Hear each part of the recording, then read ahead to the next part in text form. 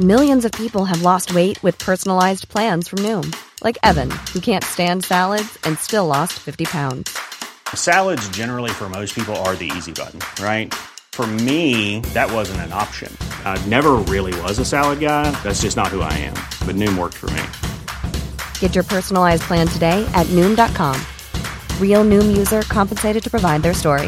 In 4 weeks, the typical Noom user can expect to lose 1 to 2 pounds per week. Individual results may vary. My business used to be weighed down by the complexities of in-person payments. Then, Stripe Tap to Pay on iPhone came along and changed everything. With Stripe, I streamlined my payment process effortlessly. No more juggling different methods. Just a simple tap on my iPhone and transactions are complete. What's truly remarkable is how Stripe caters to all my customers' preferences. Whether they're using cards, Apple Pay, or other digital wallets, Stripe ensures a smooth checkout experience every time. Setting up Stripe was a breeze, taking just minutes to get up and running. From local markets to global retailers, Stripe helped me expand my reach and grow my business with ease. To learn how Tap to Pay on iPhone and Stripe can help grow your revenue and reach, visit stripe.com/tapiphone. Coming up on DTNS, LastPass makes some free tier restrictions, Roku makes original content money moves, and how remote work has been with us the whole time.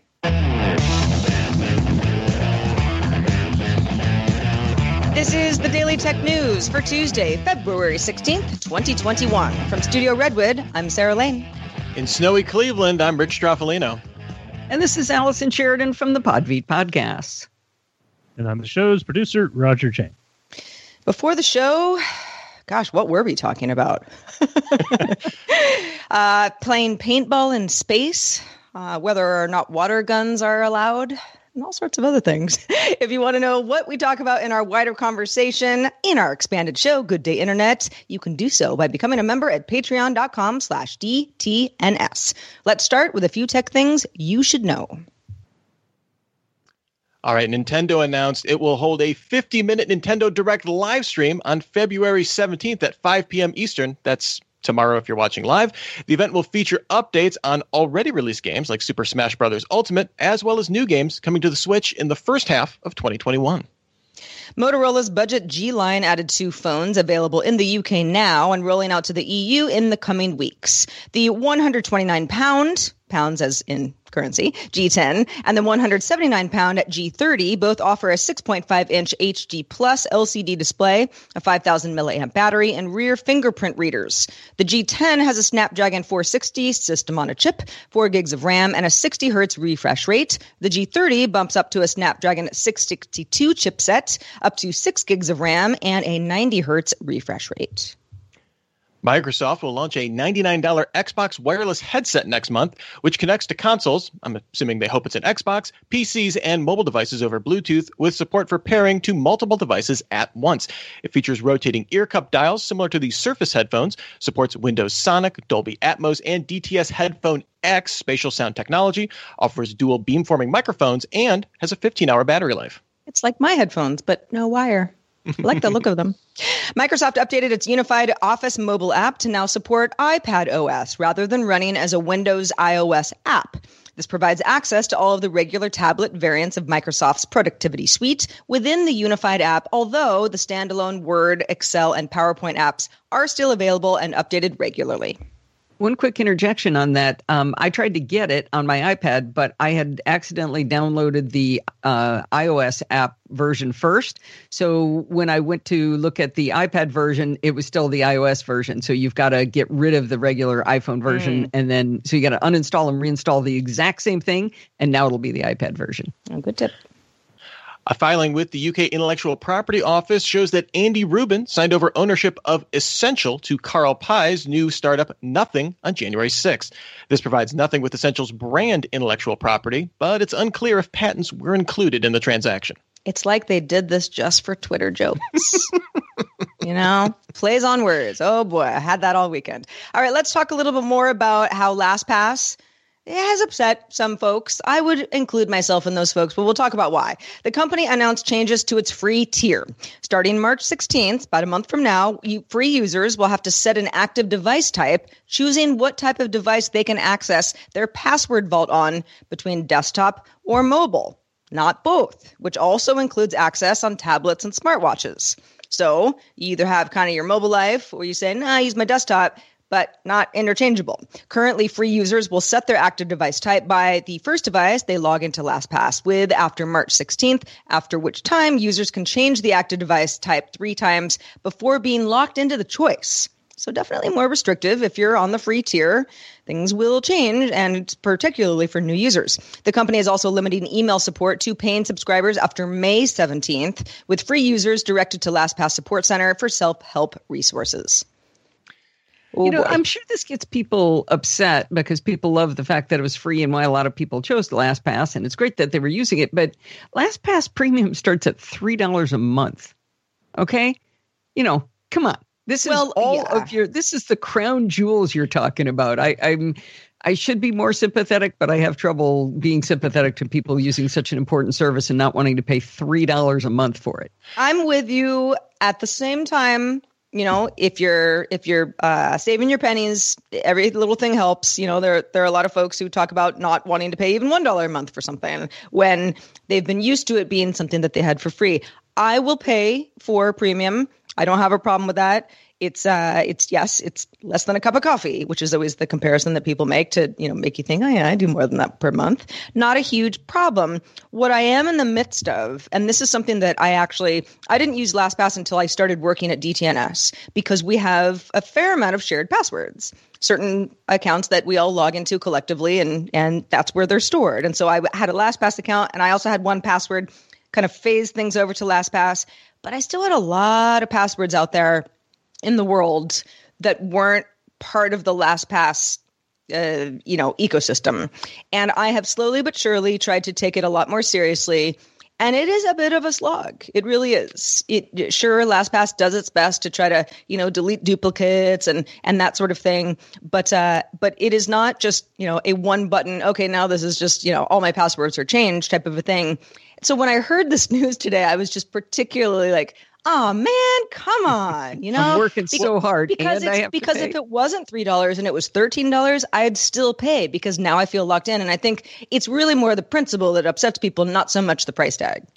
Well, yeah, and for some context, through November 2016, up until then, you could only sync a free account to one device total. So just one laptop, one phone or something like that. You couldn't even do like one category of devices. I think part of the reaction is this is a change that does not, like, there's no silver lining to this. Not like, okay, we're limiting the free tier, but we're introducing a $1 a month, more limited, plus tier or something like that. For me, the bigger story here is, as a business move, okay, I get it. They want to, move more people over to the paid tiers. Makes sense as a business move, maybe not the most consumer friendly. As a security move, as like a security company, or I guess they're a privacy company, whatever. As a security move, this is introducing inconvenience to users now. Because, theoretically, regardless of which tier you use, I'm assuming you can still get browser access, even if you have to emulate a mobile agent or a desktop agent on whatever device you're using. You should still be able to access it from the web if you really, really, really need to get a password and all you have is your phone or your laptop or something like that. But it's inconvenient, right?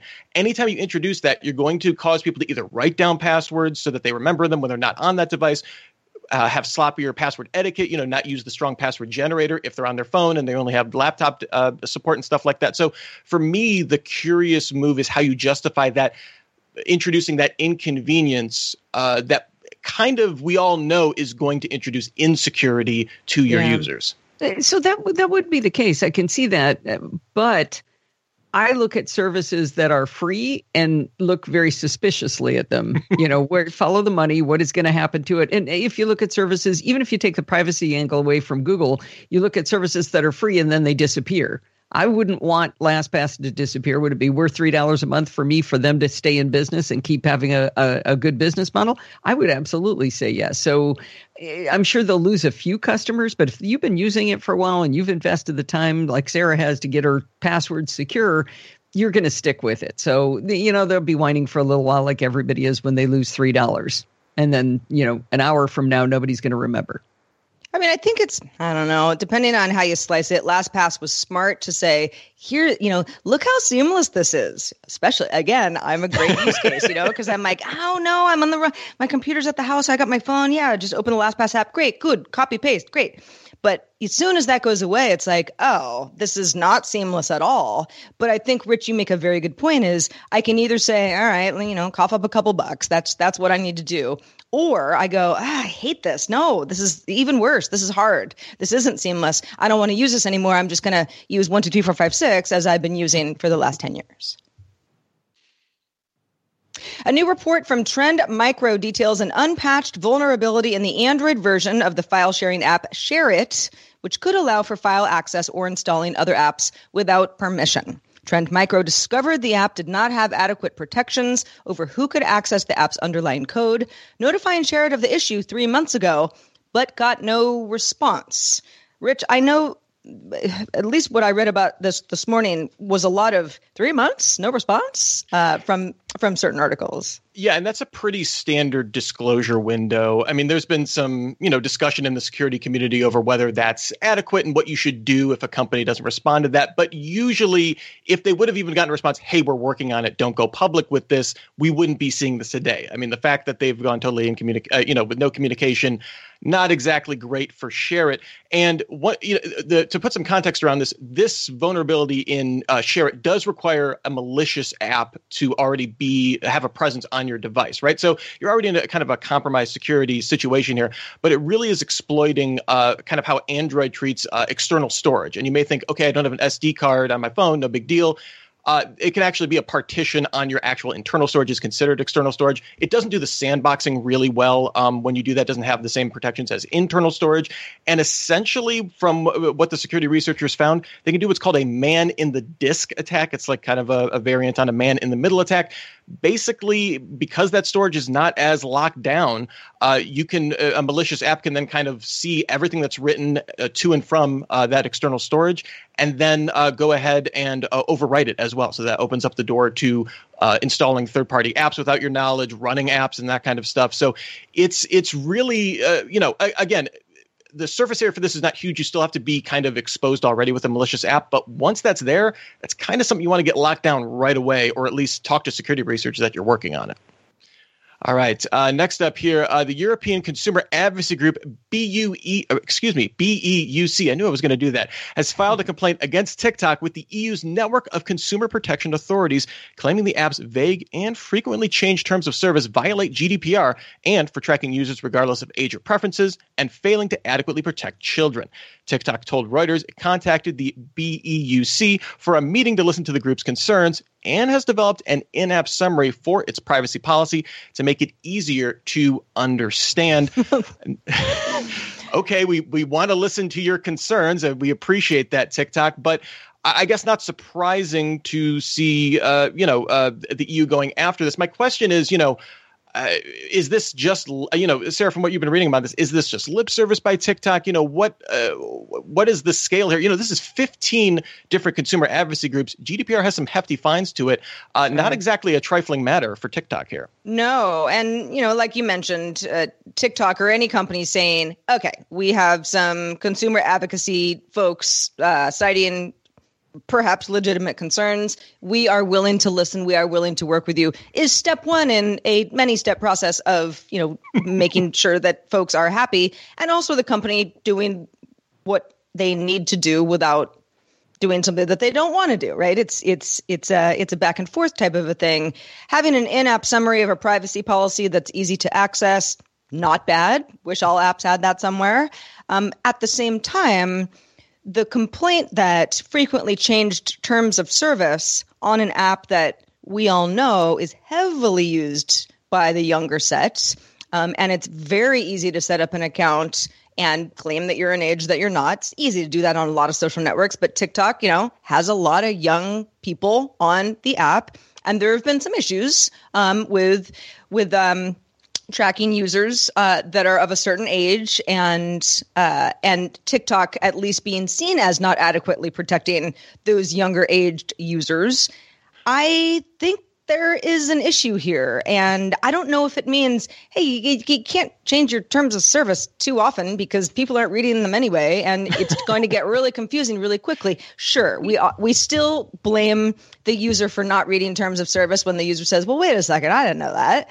So, but again, it's almost a little bit of a bait and switch. At what point does it start to be kind of a bait and switch?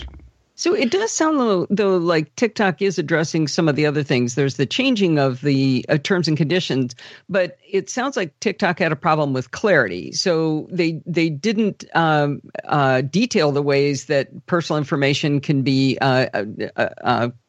collected, and it was kind of ambiguous. And they said that they felt the obfuscation of the app's advertising practices were, it was, again, a little difficult to understand. So it sounds like they are, in their response, that they are responding to exactly what they were asked to work on. It's not like they said, well, your privacy policy says you're going to track children in their homes and turn cameras on them. It was that it was difficult to understand what they were doing, and it was kind of a moving target. So it sounds like they're going down the right path to me.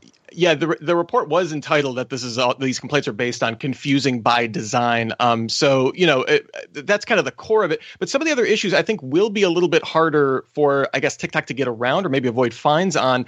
I mean, it was things about like copyright of content, basically TikTok saying, they have a copyright and everything. There's no really way for users to monetize that.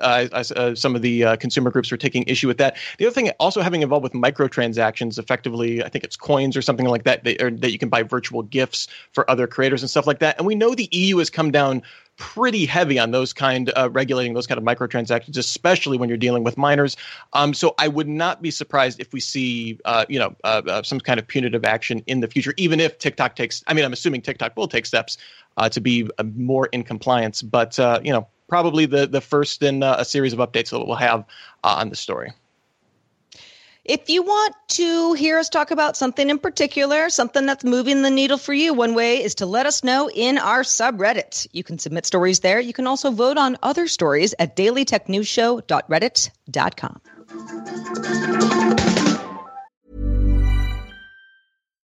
Millions of people have lost weight with personalized plans from Noom. Like Evan, who can't stand salads and still lost 50 pounds. Salads generally for most people are the easy button, right? For me, that wasn't an option. I never really was a salad guy. That's just not who I am. But Noom worked for me. Get your personalized plan today at Noom.com. Real Noom user compensated to provide their story. In 4 weeks, the typical Noom user can expect to lose 1 to 2 pounds per week. Individual results may vary.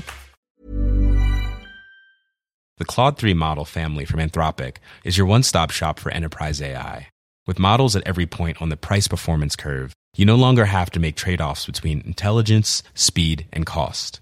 Claude 3 Opus sets new industry benchmarks for intelligence. Sonnet strikes the perfect balance between skills and speed. And Haiku is the fastest and lowest cost model in the market, perfectly designed for high-volume, high-speed use cases. Join the thousands of enterprises who trust Anthropic to keep them at the frontier. Visit anthropic.com/Claude today. My business used to be weighed down by the complexities of in-person payments. Then, Stripe Tap to Pay on iPhone came along and changed everything. With Stripe, I streamlined my payment process effortlessly. No more juggling different methods. Just a simple tap on my iPhone and transactions are complete. What's truly remarkable is how Stripe caters to all my customers' preferences. Whether they're using cards, Apple Pay, or other digital wallets, Stripe ensures a smooth checkout experience every time. Setting up Stripe was a breeze, taking just minutes to get up and running. From local markets to global retailers, Stripe helped me expand my reach and grow my business with ease. To learn how Tap to Pay on iPhone and Stripe can help grow your revenue and reach, visit stripe.com/tapiphone.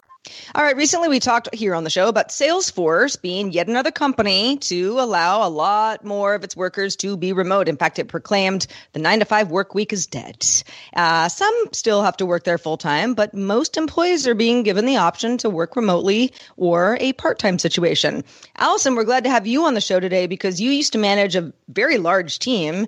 Not everybody was in the same place. So you were managing remotely all the time. So what is your take on this trend of work from home or work remotely, work somewhere outside that office you used to go to from really big companies like Salesforce and smaller companies as well? So I managed 170 people in 8 different locations. Not some of them, a lot of them were fairly close together buildings, but some were pretty distant, a couple hours away by drive. And I developed some interesting observations about that. And earlier in my career, I had a really interesting piece of advice. And I was thinking about both these things in the context of Salesforce. So what Salesforce said was, we're going to have people who work always in the office, people who never work in the office, and then people who are flex, where they work 2 to 3 days in the office. And one of the things that my old boss, Bick Wynn, told me was that your career will be directly related to your advancement in your career is directly related to how close you sit to your boss. And I thought that was a dopey thing to say at the beginning. But then I started watching. As I walked out of my office, I would turn into the first office next to me and talk to those people. Those people always knew what was going on. They had their fingertips on what I was worried about, what I was thinking about, what I saw was important. So now picture you've got people who've got choice. So Sarah goes to work and she sits right next to Rich, and I choose to work from home. What's the impact on my career as a result of that? Having a mixture, I think, is actually a little bit dangerous. I think it's sort of like, ideally, you would all either be there or not be there from that one perspective. And I think that's part of the complexity of the problem is there are so many different things to think about. I mean, the great thing about people working from home is you got fewer cars on the road, less traffic, less pollution. The office buildings are no longer necessary. People gain all those hours of their life back by not commuting. But there's impacts that are hidden like that. The other side effect that I looked at was we used to do ranking, rack and stack of all the employees. It was a horrible, horrible process. It was just terrible. But you had to fight for your people to be put in I worked in a site that was 6,000 people, and all 6,000 people got ranked 1 to whatever within their salary grade. It was a nightmare. It was a big. What was 1 to what?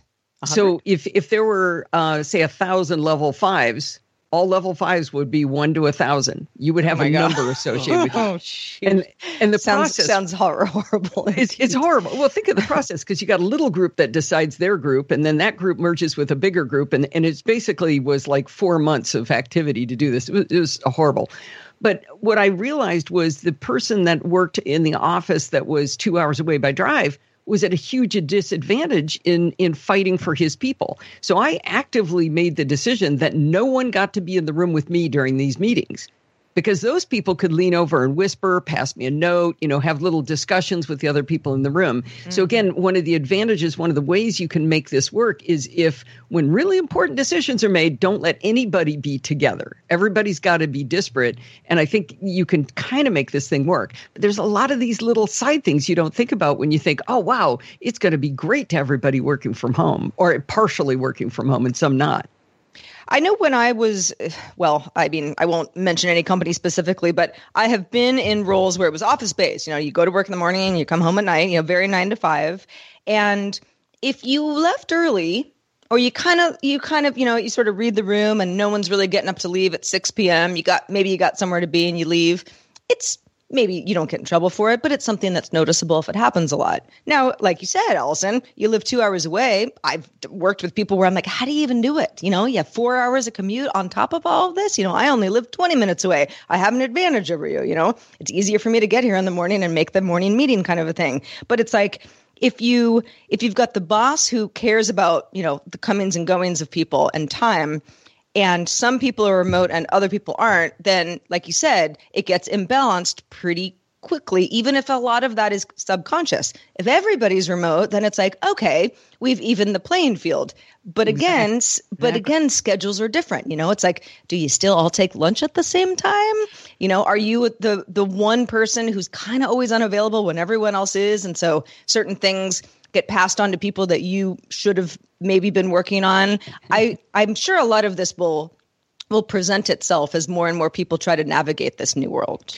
And I think part of it is in terms of like, we treat the remote workers, just like we would treat people in the office, and it becomes less of an issue of it becomes an issue of equity versus, treating everybody equally in terms of like, okay, how do we, Allison, as you've been alluding to this entire conversation, how do we think about, office and work culture and all these weird little knock-on effects that kind of impact how we see people, how we maybe view conversations as adversarial versus consultative versus remote versus in person or something like that. I think is going to be a very interesting development as we see Salesforce and other companies really engage. There's another piece to this, and it's to think about the relationships you build that when you're there in person. I mean, Sarah, you guys talk how many times about Tech TV, right? How many people associated with the show were working physically together at Tech TV at some time?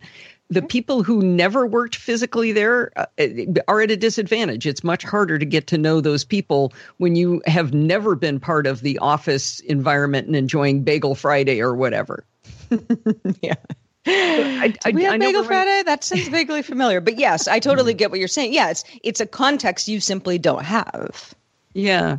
I do want to say before we cut out that if you found this discussion interesting, next week on Chit Chat Across the Pond, which is one of my podcasts, I'm going to have Lindsay Tondi on as the guest to share her more modern views on the way this works. She happens to be my daughter, but she and I talk about work stuff all the time, and she's got a whole different perspective because she's, less than half my age and much more recent experience with how this kind of thing works. Yeah, definitely we'll have to check that out. And speaking of remote work, the productivity app Trello announced a redesign and new features to help businesses manage third-party integrations like Google Drive, Jira, and Slack, plus better previews to third-party services like Dropbox, Google Docs, and YouTube. Trello, which Atlassian acquired in 2017, now has more than 50 million users. And some of this redesign is really about, I think, Sarah, you're familiar with the platform, is really about kind of moving from a task-based kind of emphasis with the platform to, kind of taking a more people-centric kind of view of where people are and how to manage their time like that. Yeah, that's what it seems like to me. I have not given the new design a whirl, and I'm not actually actively using Trello, although in the past I was always frustrated because Trello and Slack at that time was fairly new. It was very new to me, and where I was working at the time, they were both task management tools that people were using. And there was a lot of like, where did you send me that note? That's not where I am right now. Where is it? Oh, it's in Trello. Oh, got it. Oh, I forgot to look at Trello. Now it looks like my task is expired kind of thing. So having better third-party integration, again, haven't taken it for a whirl yet, but I think that's something that frustrated a lot of Trello users in the past. Yeah. And what's interesting to me about this redesign is it's not just about, okay, you have this many tasks on, assigned to you, and these are assigned to these cards and these are assigned to these projects, but it's really trying to give a better view of like, what's a person's bandwidth look like? I know it's a very, kind of buzzwordy kind of phrase, but like, looking not just at how many tasks are assigned to someone, but like, okay, how many meetings are they in a day? How many different projects are they on, stuff like that. So again, putting more of a people focus when you can't necessarily be with someone and just kind of checking and being like, hey, do you have enough on your plate, or do you have too much on your plate or something like that? And at least giving you, it can't fully replace it, but using that redesign to show that in a more graphical way, I think is really powerful. Well, all signs point to Roku perhaps producing its own original shows and movies. And you might say, doesn't it? A lot of people use Roku. Isn't that what all the companies do? Well, not yet. Not publicly anyway. But the company did publish a job listing for a lead production attorney to, quote, serve as lead production attorney for Roku's original episodic and feature-length productions. Okay, sounds like that's what they're working on. Roku acquired Quibi's content library last month. The job listing was first spotted by data provider Revealera. And though a Roku spokesperson declined to comment, the job description also includes handling, quote, option purchase agreements, script acquisition agreements, life rights agreements, agreements to hire writers, actors, directors, and individual producers, production service agreements, below-the-line agreements, including for department heads, location agreements, clearances, prop rental agreements, likeness releases, and credit memos. Now, I only mention all of those because it sounds like Roku is very much not just saying, hey, let's acquire some independent productions, because that is also a very common thing that Roku's competitors are doing now as well. But definitely creating some original productions from scratch. Frankly, I'm surprised it took this long, given what slice of the market Roku has. It's a very popular way for people to watch content of all kinds. And knowing that really, whether you're Netflix or Apple TV Plus or Amazon or Roku or Hulu or, the list goes on, you just need a couple hits, Disney Plus, right? And then all of a sudden people are like, this is awesome. I don't need necessarily 100 hits, but just the 2 helps get me hooked and take my money. Well, and especially with the Roku channel, kind of following Peacock and Pluto. I mean, not following, it was, it came before them in some instances, but like Pluto TV, Peacock Now, all offering this ad-supported, and now adding in, the component of originals. Roku's kind of spent this past year putting the Roku channel basically everywhere. You can get the app. You don't have to have a Roku device now to really, buy into what is effectively an ad tech play to expand that business line for them. My question is, we've seen other companies balk at, I'm thinking of Vudu and Walmart kind of balking at the cost of putting out these, high production originals that will compete with, the major streaming providers. I wonder, what the math looks on the back end for Roku, right? Of being like, okay, we need to expend this much money to get this many more viewers. Is there a Roku Plus channel coming that's going to be a subscription? Will they keep with just the ad supported? That seems to be where they're making their major technology investments. So interesting signs. Also, shout out to all the interns and Cub reporters that look through job listings for Roku and all these other companies, because that's got to be a tough beat. I just got to say. Yeah. Or, depending on who you're like the coolest person ever. That's because, true. Someone gets hired at Roku before Roku's even ready to make an announcement about their original content. They're like, I guess we better do original content. We're hiring for it, evidently. Yeah, no kidding. All right. In the mailbag today, Johannes wrote in, speaking of original content, for those that don't have Apple TV Plus and want to know what For All Mankind is about, because we talked about their AR iOS companion last week, Johannes says the first 2 episodes are available for free, at least in Germany. I'm guessing it's the same around the world. Apple does that for most, if not all of its shows, just doesn't advertise it. Greetings from snowy Munich. Yeah. I didn't know that. I mean, I think I watched a couple of things for free, but that was not recently. I think I watched the morning show first episode for free, and I went, oh, I kind of like this. And then I watched it up until the most recent episode. But yeah, it's good to know, especially if you're on the fence about whether or not you want to pay for something. If you're hooked, maybe you will. If you have questions, comments, ideas, feedback at all, feedback at dailytechnewsshow.com is where to send that email. And of course, we want to give a shout out to our patrons at the Master and Grandmaster levels, including Ali Sanjabi, Paul Thiessen, and Kevin. Thank you to all. And also thanks to Allison Sheridan for being with us today. Working remotely. I mean, how do we do it? Ace team. Allison, where can people find the rest of your work? The best place to go is podfeet.com. You can find all of the finer Podfeet podcasts right there. All right. If you want a DTNS hat, maybe a hoodie, it's been kind of chilly in a lot of places. Might want a hoodie. Maybe you want a mask, mouse pad. We have all that and more at the DTNS store. Check it out. dailytechnewsshow.com/store. Thanks to all our patrons who help support our show. We love you. We couldn't do it without you. You can always support the show at any level at dailytechnewsshow.com/Patreon. All right, we are live Monday through Friday at 4:30 p.m. Eastern, 21:30 UTC. Find out more at dailytechnewsshow.com/live. We're back tomorrow with Scott Johnson.